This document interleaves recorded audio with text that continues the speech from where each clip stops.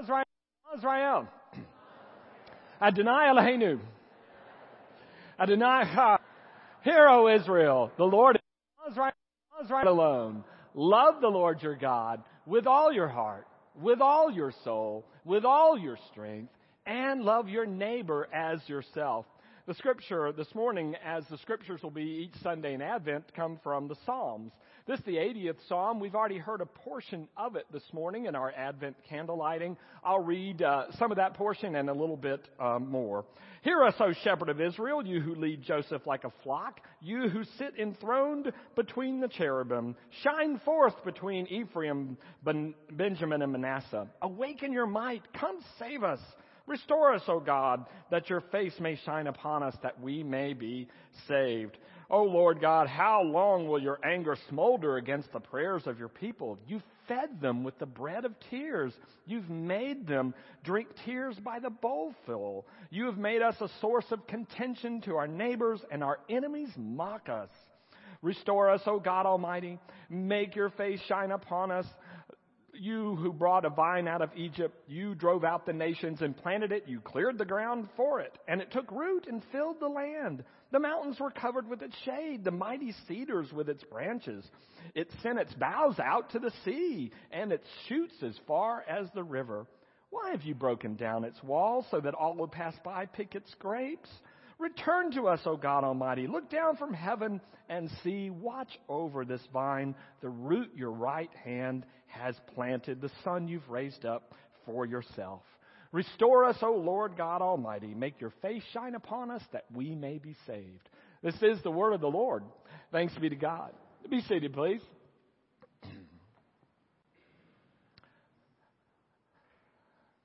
Like many parents, I had the opportunity to hear this refrain from my children at different times. But it's not fair. You're not being fair. Now, I have to confess that when I heard that, it hurt my feelings. But on the other hand, when I got a little distance, I at least thought to myself, well, at least they think I am responsive to fairness. At least they think I have some idea of what fair looks like. But that's the similar sort of thing God must go through, because the Psalms are filled with poems and hymns shouting out at God, but it's not fair. You're not being fair. I guess on the bright side, at least God's people think God has an idea of fairness. On the downside, if you look at Psalm 80, these are some pretty serious complaints against God. The first one basically is this. It says, why don't you wake up? You've been asleep. Get with it. Another complaint pretty much goes like this. It says that your anger is smoldering. In Hebrew, it's almost like you're holding your breath. You're indifferent to us. You won't even listen when we call. And then the third complaint is this. You're making a mockery of us. You're embarrassing us in front of all of our friends. I've heard that one before. And then finally, maybe the most painful of all is this. You quit on us. You planted us as a vine. You took us from Egypt. And now you let our walls get broken. And you've given up on us. You know, all things considered, I think I'd rather hear complaints from my kids than from God's kids. It's pretty severe stuff. And it leads me to ask this question this morning. Can you talk to God like that? Can you call out God like that? Well, in a word, yes. People do. In the Psalms, they don't just do it in Psalm 80, they do it in a number of Psalms. Some of the great heroes in the Bible have called God out and have challenged God and bitterly complained to God. Abraham, when God said, Sodom's pretty wicked, I think I'm going to destroy it. Abraham's response is like, God, you're better than that. You know, far be it from you. That's not your nature. You don't want to do that. And so Abraham cries out to God and they start this negotiation. A little bit later in the Bible, when the people have been freed from Egypt and yet turn around and start worshiping a golden calf, God says to Moses, I'm going to wipe them all out and I'll just start over with you.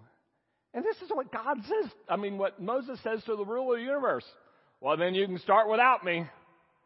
I don't want, if that's you're going to be like that, I'm not going with you. I'll just stay here. Why don't you just blot my name out of the book of life? Can you say that to God? And then in the Garden of Gethsemane, what did Jesus himself say?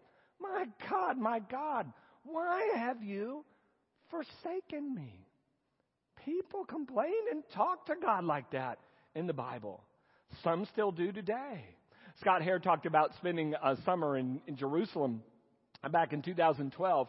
And some of you may remember he said this, that he went down to the Western Wall, the Wailing Wall one day, and there was a man crying and weeping almost uncontrollably and calling out almost in anger about the state of the Jews and the state of Israel's nation today. Just bitterly weeping and complaining to God. People do it. Now here's what I want you to know this morning. I want you to know that when people cry to God, when they complain to God, they don't do it because they don't believe. They do it because they do believe. The only reason to call out and cry out to God is because you believe God is listening. The only reason to call out and cry out and complain to God about the state of the world today is because you know God can do something about it. Scott talks about 24 hours later going back to the Western Wall, to the Wailing Wall, and that man that had been crying so bitterly the day before and railing against God is now laughing at the Wailing Wall almost uncontrollably, and his belly is shaking as he's rejoicing in what God has done for God's people. What I want to share with you this morning is people complain and they cry out to God because they do believe. And they do believe because they have a sense of a relationship with God in which they know something of God's character. So what I thought I'd do is just look at a few of the metaphors that show up in Psalm 80. And this morning I'm going to tell you, I think the psalm, the guy writing the psalm, knows a few things about God that might be good for me to know. Here's the first one. One of the things right off that the psalmist cries out to God and says, "Oh, you who are sitting between the cherubim." You know what cherubim are? They're fancy, sort of like angels of like a higher order with the 6 wings. And basically, there are carvings of the cherubim on the top of the Ark of the Covenant where the 10 Commandments were kept and where the presence of God was supposed to rest in the temple. And so to be between the cherubim is another way of saying, God, we know you're still on the throne. We know you have power. We know you can do something about our situation. And if you look at the refrain that we used actually this morning in worship, and it gets used 3 times in this poem, it calls out to God and then says, "Restore us and make your face shine upon us." But one of the interesting things is each time they call out to God, the ascriptions to God get bigger and bolder. So the first one is, "Oh God, help us, save us." Then the next refrain is, "Oh God Almighty, help us and sustain us." And then, and I would just love to see the person writing this, at the last verse, it's, "Oh Lord God Almighty," which is like, we know you can do this. You have the power still to change our situation. So the first thing they know about God is that God has power and is still able to use it. Now, power by itself is not always a wonderful thing, is it? A lot of people, I think, in the old Soviet Union knew that Joseph Stalin had power, but they didn't go to ask him to make things right and fair. In the Star Wars movie, a lot of people know the Emperor Palpatine's got power, but you're not asking him to make things fair. So there's something else besides the power of God that the psalmist may know. And I think it's in another metaphor. When the psalm starts out and says, "O shepherd of Israel." Do you know there are only 2 psalms out of 150 that call God shepherd? One is this one, Psalm 80, and the other one you probably already know, "The Lord is my shepherd," the 23rd psalm. But shepherding in the Middle East today and in the ancient Near East back then is not like a cattle drive in Texas.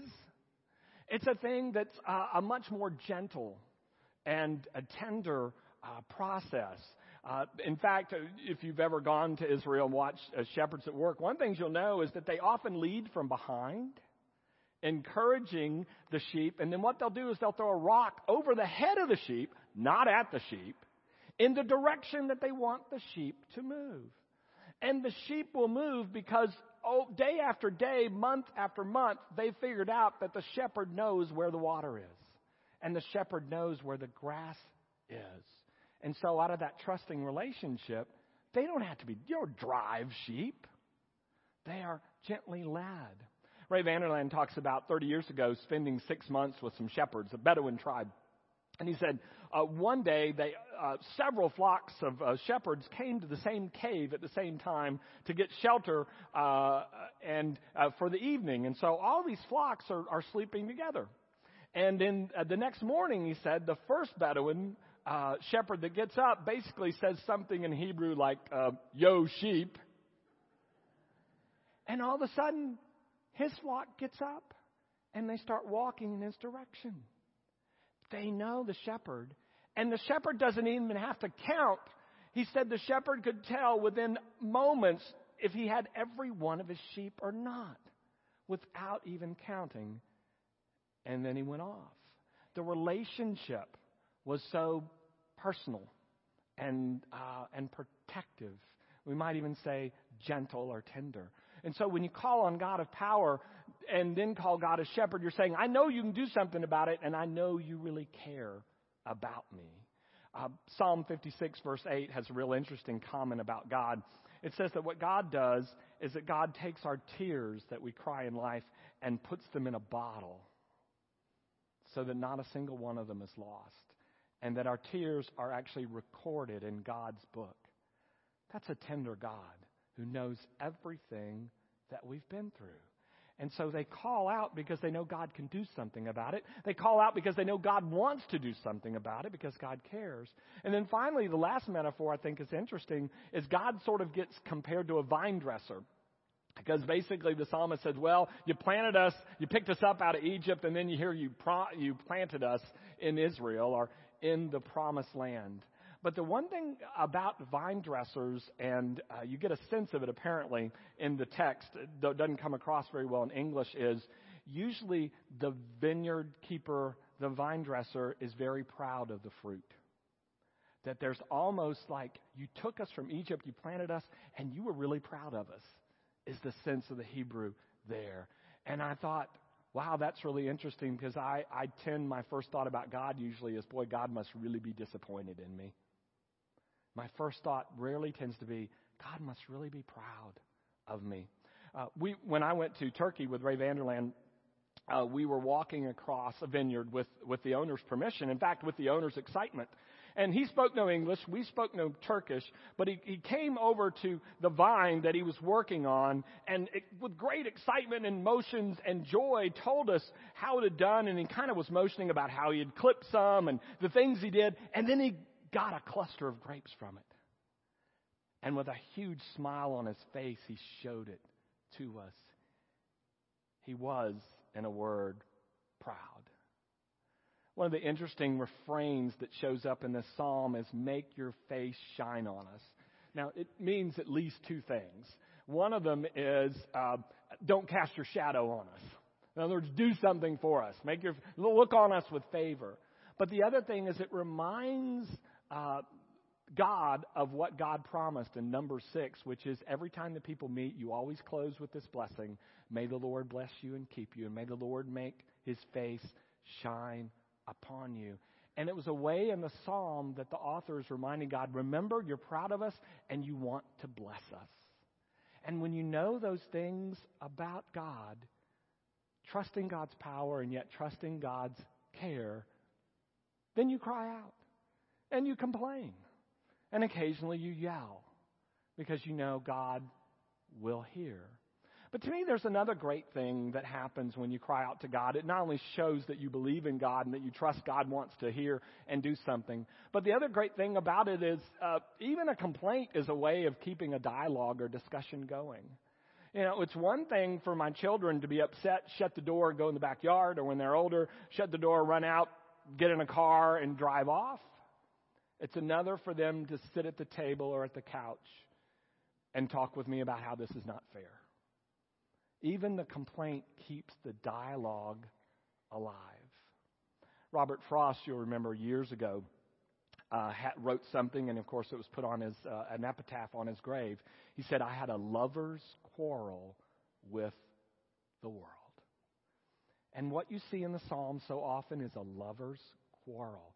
They complain to God and about God, not because they don't believe, they don't care, or they don't love. It's because they do believe, they do care, and they do love. I had a rabbi some years ago use this metaphor, which really struck me as really hard, but I've come to appreciate it. He said one of the things about the Psalms is the Psalms, the author and God, are like a married couple having an argument in the kitchen, and they're throwing dishes at each other.